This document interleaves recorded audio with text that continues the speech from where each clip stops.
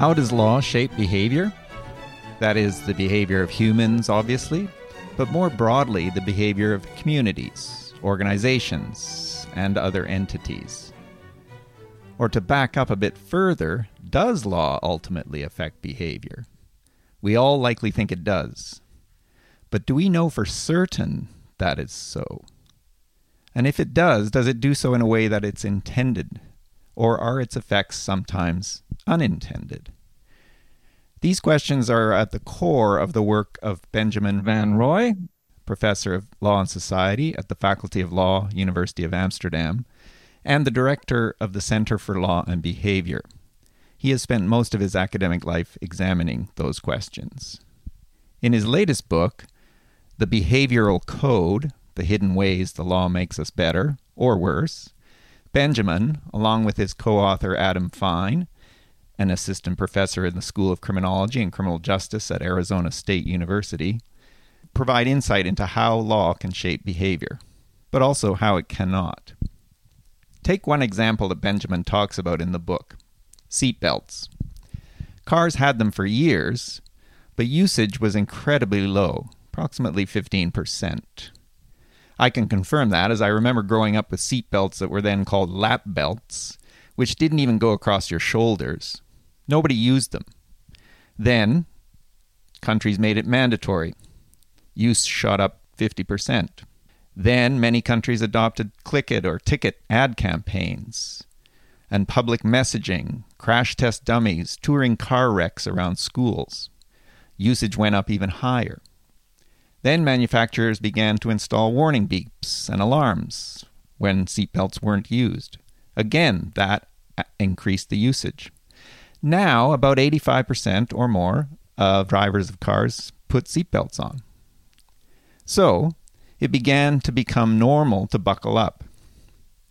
This is what Benjamin and Adam refer to as the behavioral code. You can see how some of it is directly relevant to law. Laws creating mandatory use, laws enforcing the non-use, etc. But some is due to other things: education, technology, social norms, and habit formation. In other words, there are extrinsic mechanisms and motivations that can produce changes in behavior, and law is one of the best examples of this.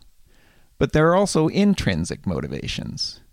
And it's crucially important to seek out data to justify policy choices made and to assess whether the effects sought are actually achieved, especially when passing extrinsic motivators such as laws. The book is chock full of examples like this. What becomes clear is that laws don't always work as they were intended, and people don't always follow the law. What Benjamin and Adam call the behavioral code is an exploration of the root causes and hidden forces that drive human behavior and how these interact with laws. Dan and I had a wide-ranging and fascinating conversation with Benjamin. We hope you'll enjoy it.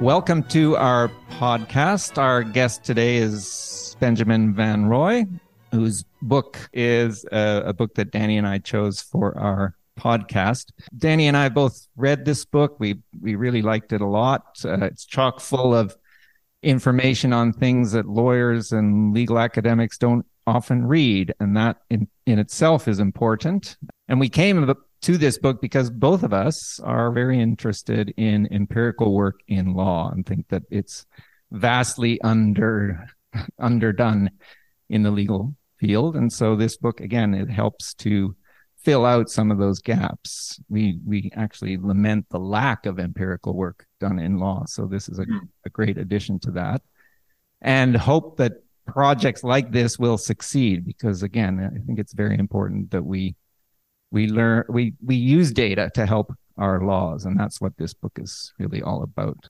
Benjamin, if you'll take all of our questions in that spirit, we are very much in favor of this, but we'll maybe put you on the hot seat a few times anyway. But I'm going to ask you first off to just maybe give us some background on how you got to write the book, how it connects with some of your earlier work, or if it does. Yes. Yeah, just give us a general overview of that.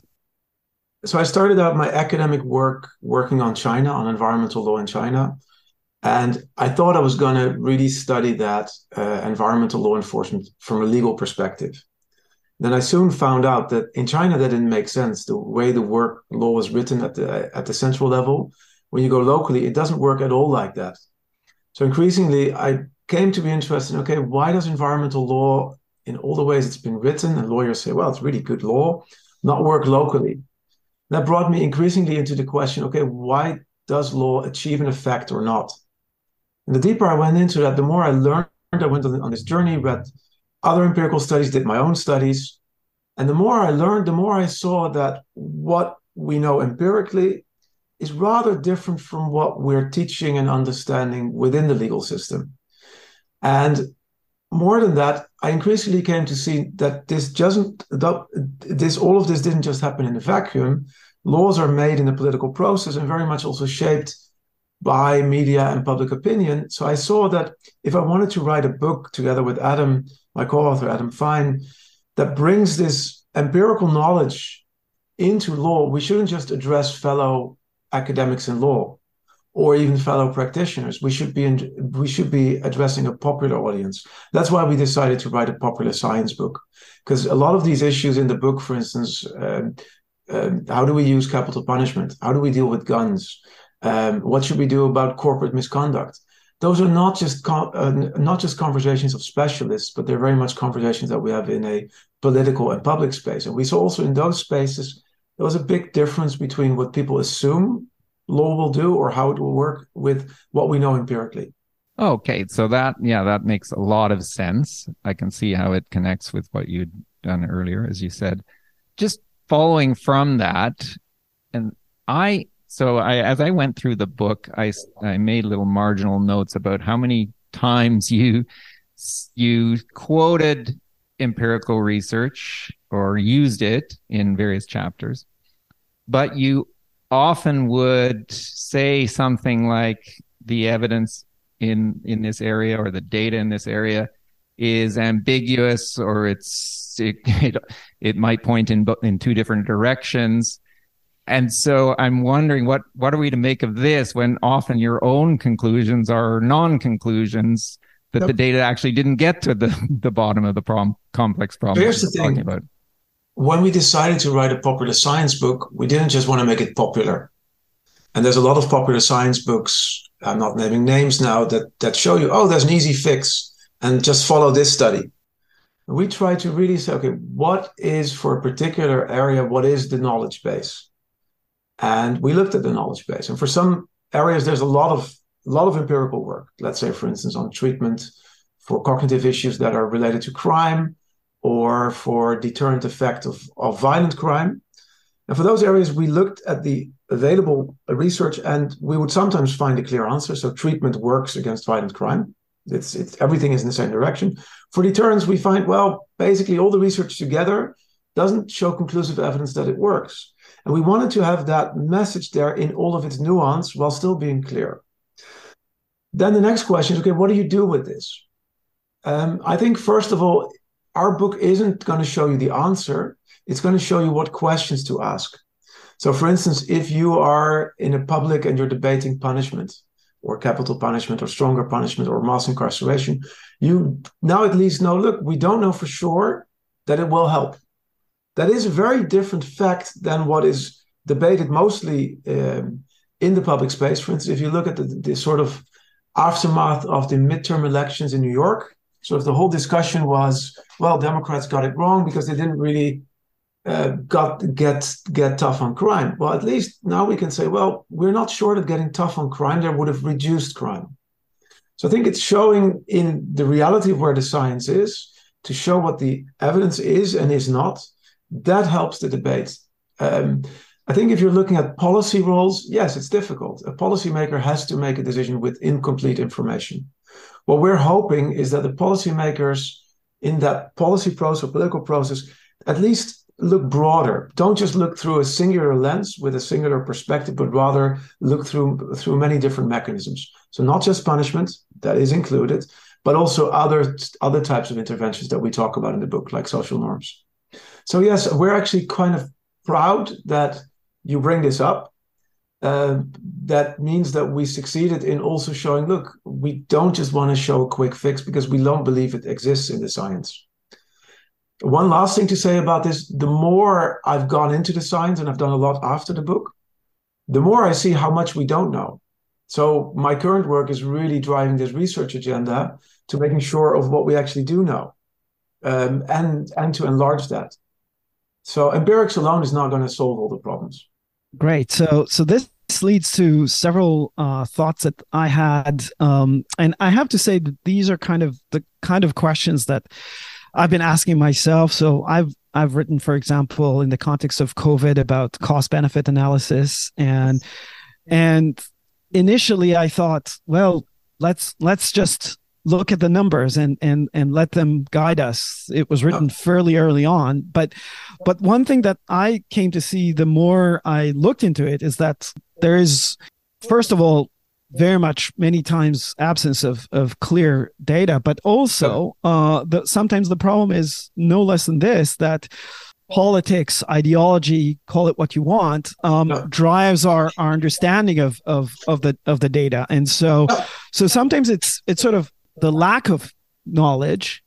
And sometimes I also felt that it's these days almost the opposite of this, right? So in certain contexts, there is so much empirical data out there that each side can construct their story with, and will point to empirical data that supports their story. So isn't this now a problem that in some respects we can, I'll just give you one example, since you have Sapolsky blurbing your book. So in his book, he mentions and even mentions, I think, a Dutch scholar that looked into the question of broken windows and found that that there is actually some empirical support for this. And I thought, okay, so broken windows is kind of considered a conservative idea, and so.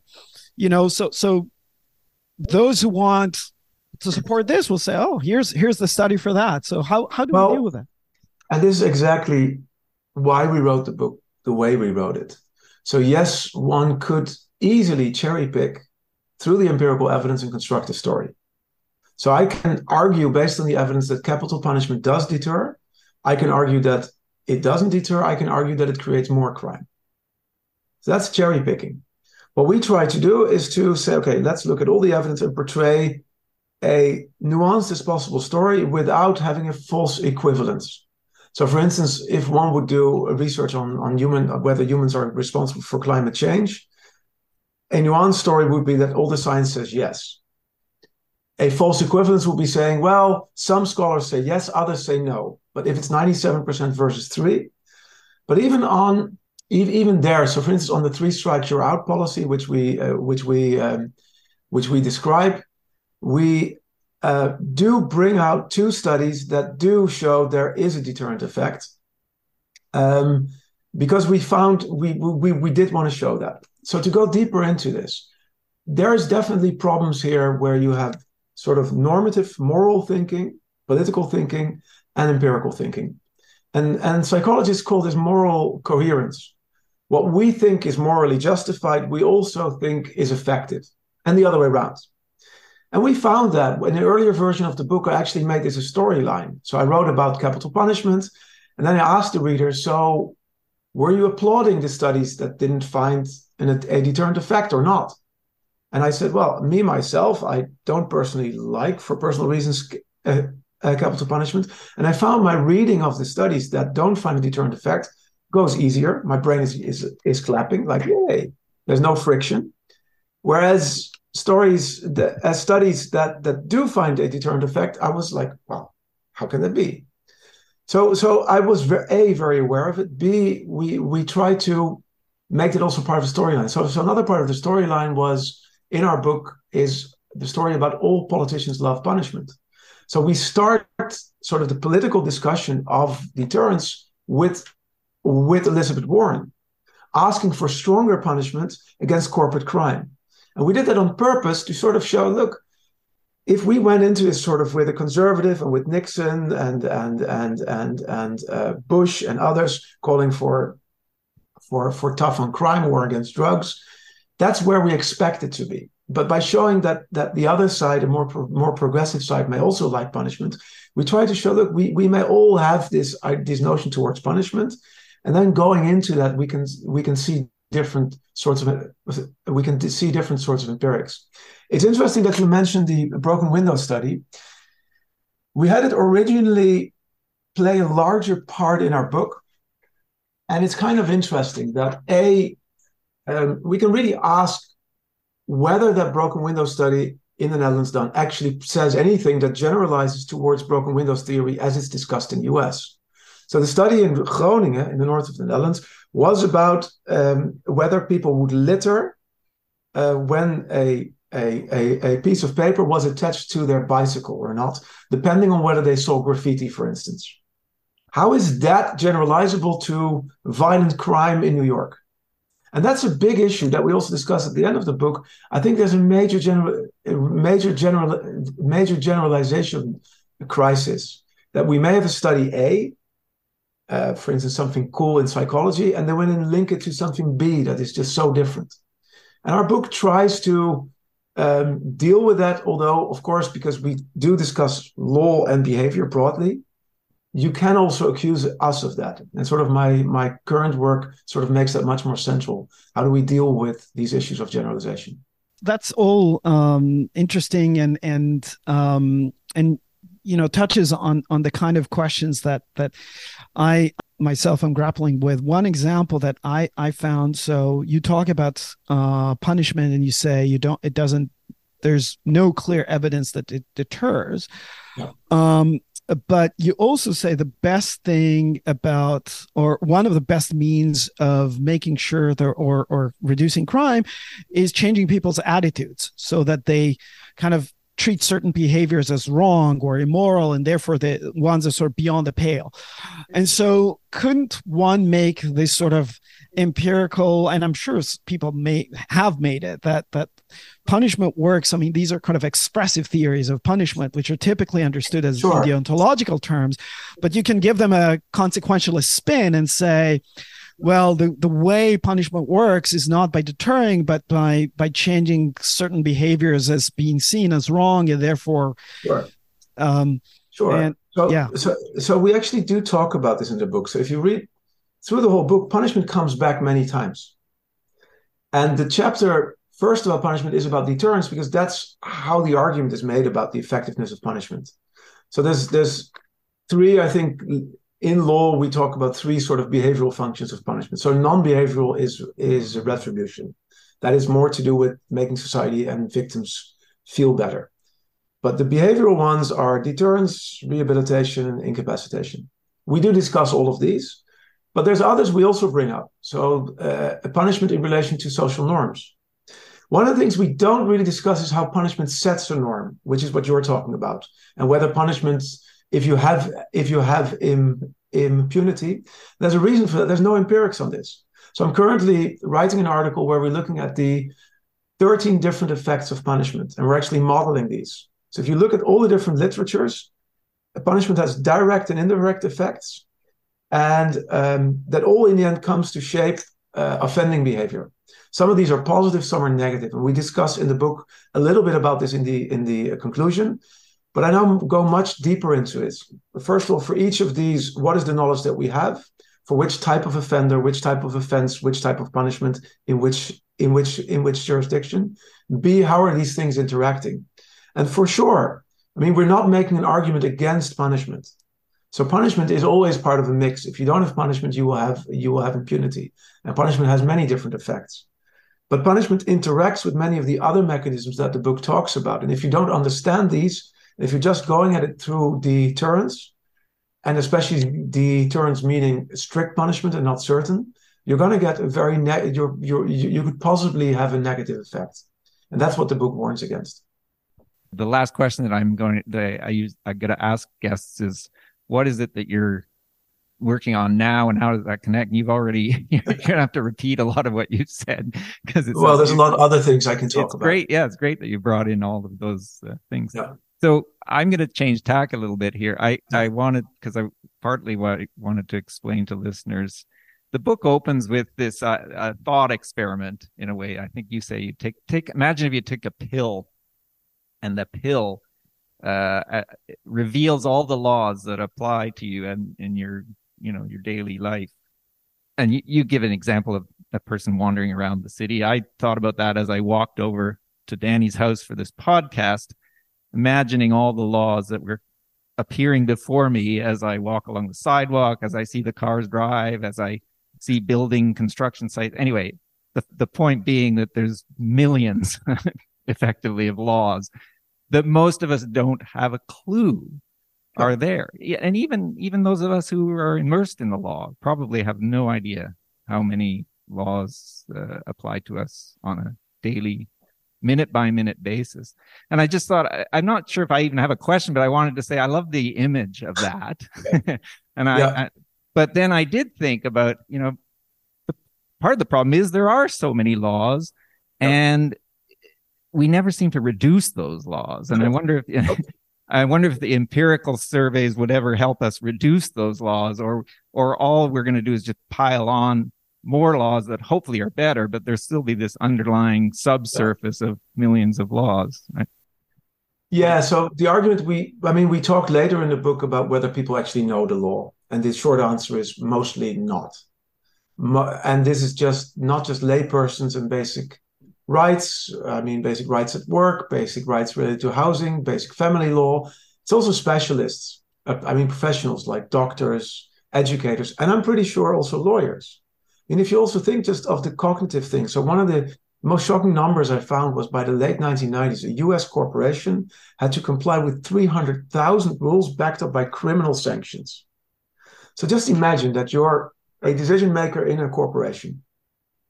If you have 30 lawyers talking to you the whole time, which is even not possible, each of these lawyers would have to be able to communicate 10,000 rules to you. Impossible. And so there's the logic of the law, which is where we're all from, which is, okay, there's a new sort of situation. We'll make rules, whether that's in state or in federal law, but even in contracts or even in internal rules organizations, we're good at making rules. We sort of devise these rules and we feel, wow, we've done it. In the book, we compared it with sort of programming. It also looks a little bit like basic a coding language. You sort of have definitions. You sort of have the sort of ifs, and then you have the thens, which are the sort of basic incentives. And the problem with that is it grows and grows and grows, and you don't really think about how it is for the user, which is the norm addressee. And for them, if they don't even know these rules, how are they going to be able to comply with this? And this is the most ironic thing about all of this. As I was writing all of this, I was in a leadership position in my faculty, and I was making just as many rules as anybody else. So there are reasons that we make all these rules, even if we know we shouldn't. And I don't see it going anywhere easily. We just did an experiment where we tried to reduce an anti-bribery and corruption policy at a large hardware company from 24 pages to 1 page. And we thought that we might get the same amount of information across with a 1 page compared to a 24. We also got a control group that didn't get any of the information. Shocking thing was we found that there was no difference in the 4 groups. In other words, none of them were influenced by anything they were reading. They just brought their own norms to answering the questions about anti-bribery and corruption.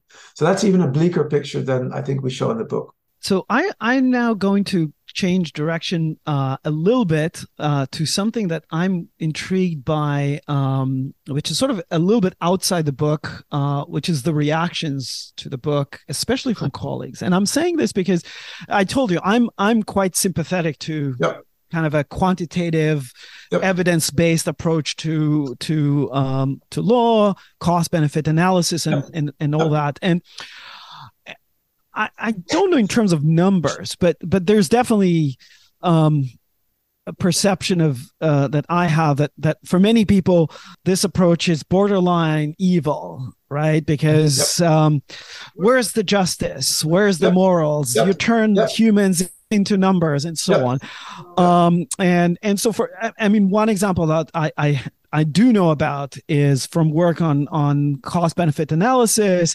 that people who advocated.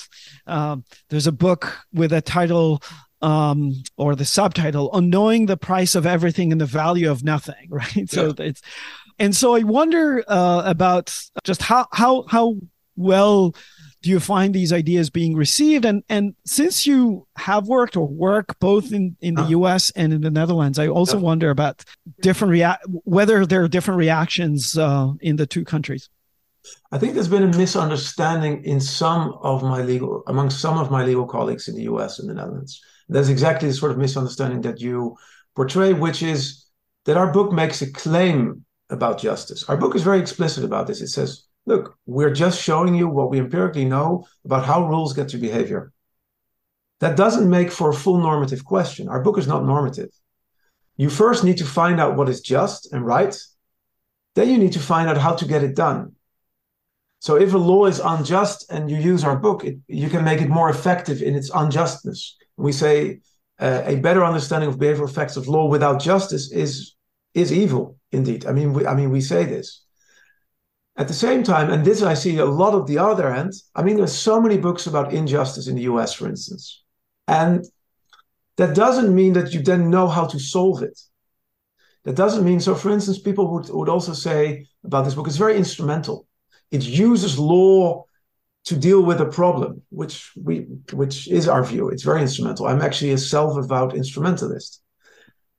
But then people are like, well, what about rights protection? And I say, look, okay, let's say you're dealing with discrimination and rights. I still have an instrumental view of that. If you want the rights to be better protected, you have to understand how that's done. So we're not making normative, I mean, we're different from cost-benefit analysis in law and economics. We're not saying that our book should be the core thing you weigh in costs and benefits or in justice. There's many things you can weigh. All we're saying is once you've come up weighing that, then it's time to figure out A, how to get it done, and B, in weighing the costs and benefits, you can maybe get a better idea of what these are if you understand these sort of predictive behavioral effects and how to get there. And what we're seeing now is, so in Europe, they talk a lot about fact-value distinction. So often lawyers in Europe, I don't know in the US, I've not heard that term, they say, look, empiricists shouldn't be sitting on the chairs of judges. So the value, the normative decisions should be left in the law, and the empirics should be left out of that. And I sort of say the opposite. How can you talk about values if you don't know the facts? Mm-hmm. So for me, there are linked to each other, and we just do one part of them. I think the problem has been in the past, especially with law and economics, they've tried to completely Pac-Man the full sort of justice decisions. We don't do that at all. Our idea of behavioral jurisprudence is really, let's add sort of the behavioral effects of law as a layer we must understand in any of these debates, whether it's about injustice, whether it's about cost-benefit analysis, whether it's about sort of having more effectiveness. In all these things, you always have behavioral assumptions. And we're trying to get to sort of the questions one can ask to deal with these behavioral assumptions. We don't have the answers, we more have the questions. Your book is full of questions, as you said earlier. Yes. But picking up on that idea of instrumentalism, I was reading it, I was thinking of examples of laws or policies that have changed behavior quite significantly with very little pushback or cost. And I'm not sure, I don't think you mentioned these, but I'm wondering if you could comment, and I'll get to my question in a minute. But things like water fluoridation, I don't know if they have that in the Netherlands, but we do in Canada, or iodized salt, both of which have really helped make incredible health benefits to those. Yes. Mandatory vaccinations for children. And then I was thinking, I remember my tort law professor saying, why don't cars have speed regulators so you can't go over the speed limit? Exactly. So things like that. I just wondered, and so my question to you is, you've already kind of agreed that those are good ways to change behavior that are pretty simple, but based on go ahead. I mean, the problem with all these things is we're not making a claim that they're good. We're making only claims what we know about effectiveness. Whether it's good is a broader debate. So yes, we have these examples in the book as well, positive changes through law. For instance, the seatbelt example, which I think is still one of the best examples. If you look at the US, There was around early 1980. I mean, since 1973, every car was mandated to have a seatbelt. Then by the early 1980s, about 20% of people were regularly wearing them. Then law came in to change that. All states but New Hampshire mandated seatbelt law. If you look at the numbers, then they went up, compliance went up to 50%. So that's just simply making a rule, which is the great thing in a rule-based society. Then they got the fines, $100, very low fines, went up again. Then you got the crash test dummies, sort of public announcements, and we got the warning beeps. So all of that together led to, now we're at over 80%. Yeah. Now for most people, it's no longer a decision.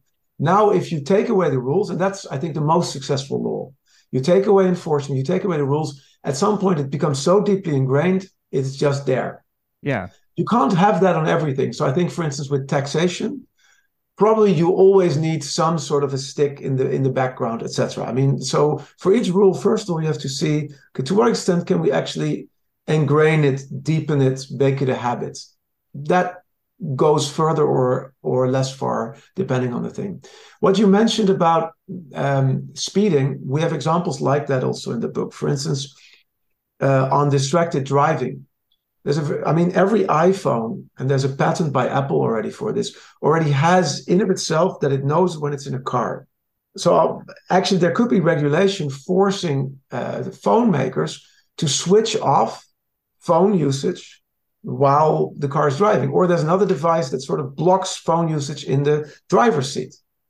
But in the chapter where we talk about this more broadly, we ask the question, why don't we do this? And then we go back to 1973 debates about seatbelts, because at the time, the Highway Authority in the US, they not only had the seatbelts installed in the cars, but they also had these ignition locks, or they had mandated that the seatbelt should come automatically, which you see in old cars. Yeah. And it was such an outward, people felt so threatened in their freedom by this, that US Congress made a federal law banning the Highway Authority of ever making rules like this. So we go into this by saying, okay, this is a broader debate about whether you want to use these sort of direct physical interventions. It is all about freedom. And of course, after that, we talk about guns, which of course is the big debate there. Yeah. But it's fascinating to me that some of these things do work and then others don't. And it's hard to know which ones will and which ones won't.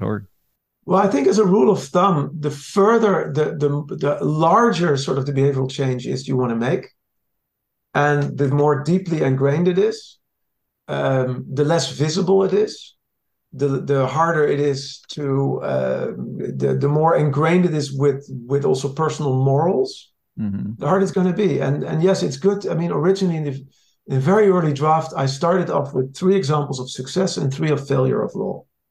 And we asked, when does it work and when doesn't it? And in order to really understand the question, you could probably use the whole book. So you could look at every one of those mechanisms that plays a role in success or failure. So I want to ask about gun control, because I think it's an interesting question and or issue and possibly a challenging one. So if I understand, so let's say we got all the data, and I should say, just for the record, I'm all in favor of as much gun control as you want. So I'm not speaking here as someone who favors letting people carry guns on the street. But let's assume that we give people all the data and we show that more guns mean more crime and more gun violence, which I think, from what my understanding of the data, the evidence does support that. So if we took the sort of the narrow approach to cost benefit analysis, that would end the discussion. But you say, no, I'm not taking this stance because we have to, in a way, we need to factor into our question, into our analysis, freedom. And people put value on freedom, and therefore and so this is where I get really troubled or stuck, because freedom is not easily quantifiable, to put it mildly.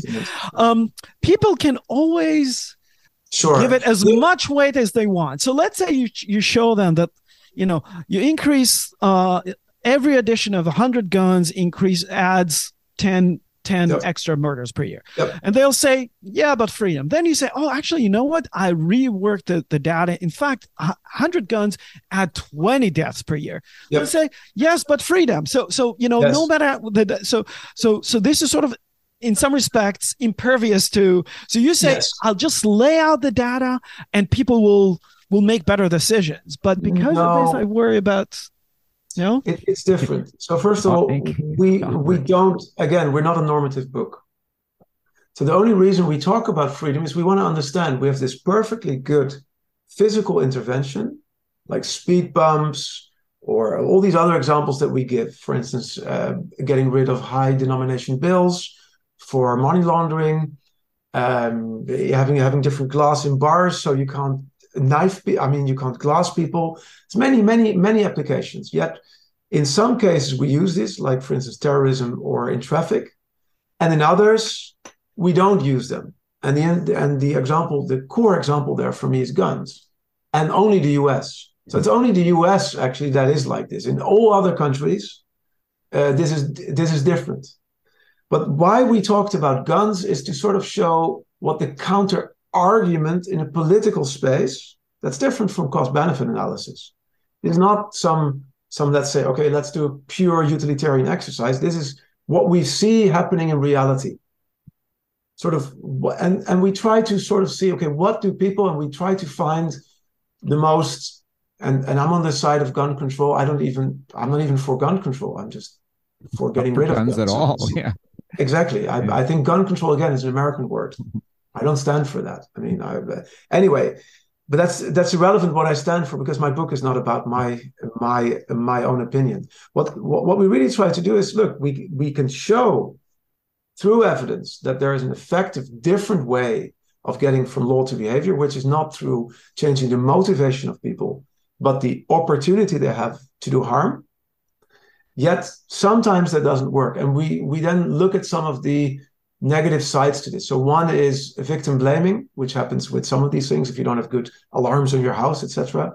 And the other argument is freedom. And we just laid it out, but we also sort of show the counter argument to that, which is not even cost benefit, which is if you allow, as happened in the US, guns to be everywhere, you're having one freedom while sacrificing another. I think there's a direct relation between the amount of guns in the US and the amount of police weaponry and also police violence. I don't think there's many countries in sort of war situations or non-completely upheaval where the police is so weaponized. But anyway, our argument is different from yours. Yours is a project of cost benefit and normative. So you weigh the cost and benefits in order to advise on a decision. Ours is to lay out, when you're doing cost benefit or when you're making a decision, these are the options to get from the law to the problem. And these are what we know of the effectiveness of the options. And for some, we also discuss some of the counter arguments that have been made why we don't use them. So then we drop a little bit into the normative, but not because we think that freedom should be weighed in a cost benefit, but rather if you're doing a cost benefit, you're always in the end faced up with a political situation. There's no way at all that you're going to get over the freedom arguments that are being made. And there's other arguments that could be made, but this we saw as the only one that seemed sort of valid and rational from some perspective. So I understand what you're saying. I think what we're saying is just not as prescriptive. Mm-hmm. I was thinking as you're talking about the idea that, I was thinking of vaccinations as another one, yeah. and how the data has shown, and we in Canada have this, I'm sure you have it in the Netherlands, there's mandatory vaccinations for certain children for mumps and rubella, etc. And they're required, and all kids will have them. And the data showed that it's a great thing that happens. But interestingly, and I'm wondering you comment on this, given that data, but now given the whole fake news, the whole concerns about COVID vaccinations, that argument about childhood mandatory vaccinations has been reopened here in Canada anyway. Yep. And it seems you would think that once these things have been implemented, they will stick like the seat belts and like, Yep. well, iodized salt. But here's an example of where the data and the law seem to work in tandem, but Yep. now we're reopening that debate. And I wonder if you could comment on that, and how would you deal with that? I don't know if the book actually deals with. So in the conclusion of the book, we talk about the limits of laying out data to the public. We talk also about the limits of data themselves, which we touched on a little bit earlier. But simply showing people what works. So, for instance, we wrote an op-ed in the LA Times about the rising homicide rate. And we basically outlined, okay, what works against murder? And we showed, well, stricter punishment in of itself, so we're not saying that that's not part of the mix, is not going to be enough. And if you're going to do it, it needs to be certain. What does really work, and where we have strong evidence, one is therapy, which seems so counterintuitive. And second is socioeconomic opportunities. For instance, we showed data, I forgot the exact number, but if you have this amount, if you have 10% more graduations, you have this amount fewer homicides. There's good econometric research on this. And it was fascinating in the comments section, you can look it up in the LA Times, the comments section, what happened. So how people responded just to numbers. And we also talked about guns, obviously. So there was, first of all, there was a very strong racist response, talking about these animals don't even want to be educated. And there was very strong racial undertones. About guns, they just said we were safe in our communities, but they would get us. And what I've seen with these sorts of things is data alone are not what is driving the conversation. What is driving the conversation is sometimes the opposite. So to give you another example from a different book that I read, which I really think is good on this one, it's called Strangers in Their Own Land. And it was done by a Berkeley sociologist who went to Louisiana to understand why people were voting for the Tea Party, even though they lived in squalid pollution. And they knew it was caused by the local industry that was supported by the Conservative Party there, by the Republicans. And even though that was costing them economically. And the book argues, and I think that's similar to what you just described on vaccines, sometimes people hate the solution more than they hate the problem. So in that sense, they've been taught to learn that the governmental interventions were so unfair because they privileged poor people and people from a different race that they hate government so much more, and the solution would be more government regulation, than they hate the problem, which is pollution. So I think this is just an example of just outlaying data, which in this case was, well, there's pollution, causes health and economic effects. They didn't even need the data, they had it themselves. Yeah. Still, they go against it because there's a different story. And what we say in the end of the book, the only way to counter this is not just data, it's storytelling. So you need good storytelling. You can't just say, and this also goes for cost-benefit analysis. Cost-benefit analysis is great. Next step is do storytelling. And maybe the storytelling doesn't do justice to the data, but people need the story. That's also where I see some of the data that has been so effective, for instance, that every execution prevents 8 homicides, which later was debunked. That in of itself is a story. You can visualize it, you can see it. But if you have a more complex sort of data, you need to do that translation. And I think we're not doing enough of that. And that's what our book tried to do. Okay, there's so much here that, but we are kind of getting towards the end. So I do want to ask about the final chapter, which is in some respects a prescriptive in the sense of about some suggestions of legal education. Yes, and I can say that I'm again very sympathetic to this because I teach a course in jurisprudence, and I can tell you I think I have the weirdest jurisprudence course in the world. There's no HLA Hart and there's no Ronald Dworkin, but there is exactly kind of, I call it actually a problem-solving approach to jurisprudence. Yes. And one of the things I try to convey to my students is, again, relating to what you said, that there's this sort of lawyerly tendency to think, here's a problem, let's make a law against it, is not necessarily the right one because we have other non-law mechanisms for problem solving, and we should always think about those before or together with thinking about law. So the idea of teaching lawyers more about the world they live in is one that I'm very sympathetic with. But I do want now to give you some, depressing information in the sense. So of course the distinction between law in the books and law in action is I think comes from Roscoe Pound in an article he published in 1909. Yep. And then there's an article, I'm going to read to you a little tiny excerpt from it, from an article published in 1933. Okay.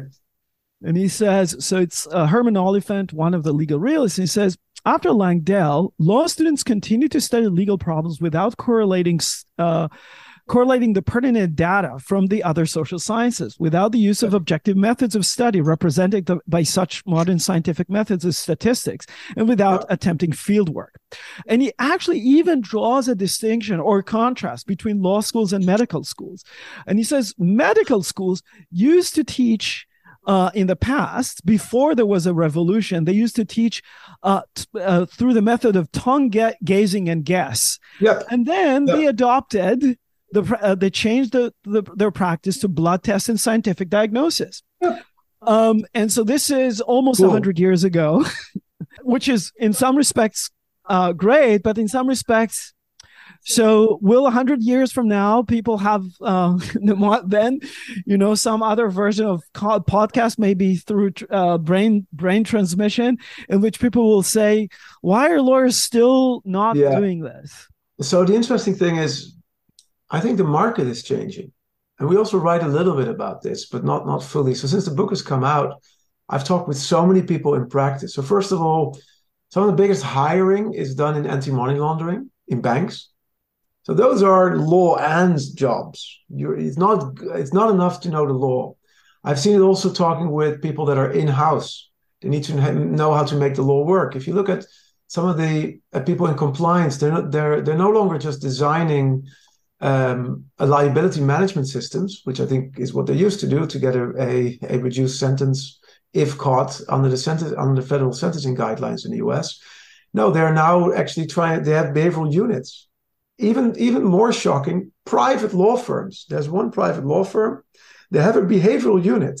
So they actually, these firms are all about making money.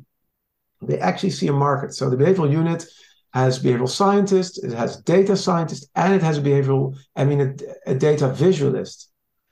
So I see things are changing. And even more, there's several organizations, a big bank I talked to the other day, their audit units, they are not just doing behavioral science in a sort of flat way that I also don't like. They're actually using complexity science, where they're linking up variables. So I think things are changing. I think the law schools are slow to respond.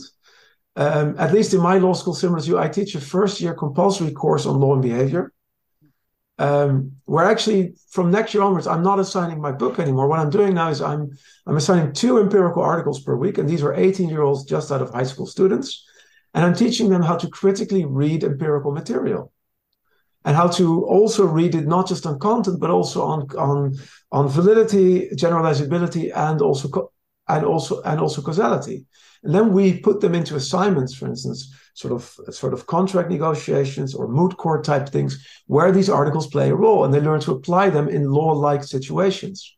And with that, I'm trying to plant a seed of, okay, you can do a legal analysis, you have those legal glasses on, but I'm going to teach you to lift them up a bit and to understand also how to do a human or organizational analysis. And I think that's the future. I think there's a market.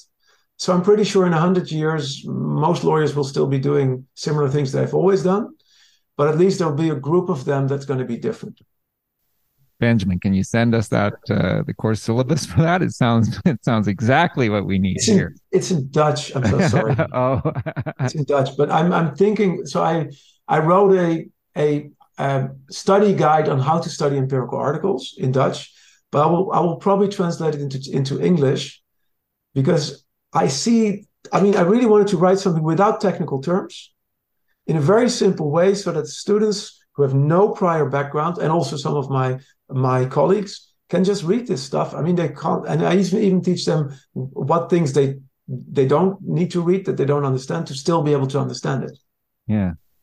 We actually just talked about this before that it increasingly needs to be the case that that lawyers, even if you don't know how to do such research, just reading such a study. And because one thing that I've even noticed this in Supreme Court of Canada decisions, I know there's research that shows this in the US Supreme Court decisions, it's that these sort of studies are more and more cited by lawyers to the court, and courts rely on them.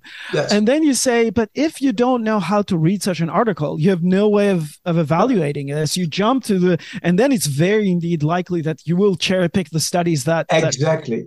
I mean, another follow-up study I'm doing now is we're looking at how the U.S. Supreme Court has dealt with behavioral evidence. So not just social science, but really on the behavioral effects of law. And we're focused on capital punishment and deterrent effects. And we're reading now the Gregg and Furman case. So these are the big 1970s, a case that first abolished and then brought back capital punishment, or nearly abolished. And what we're looking at is, they do discuss deterrence in these cases as part of the penological goals test of the Eighth Amendment.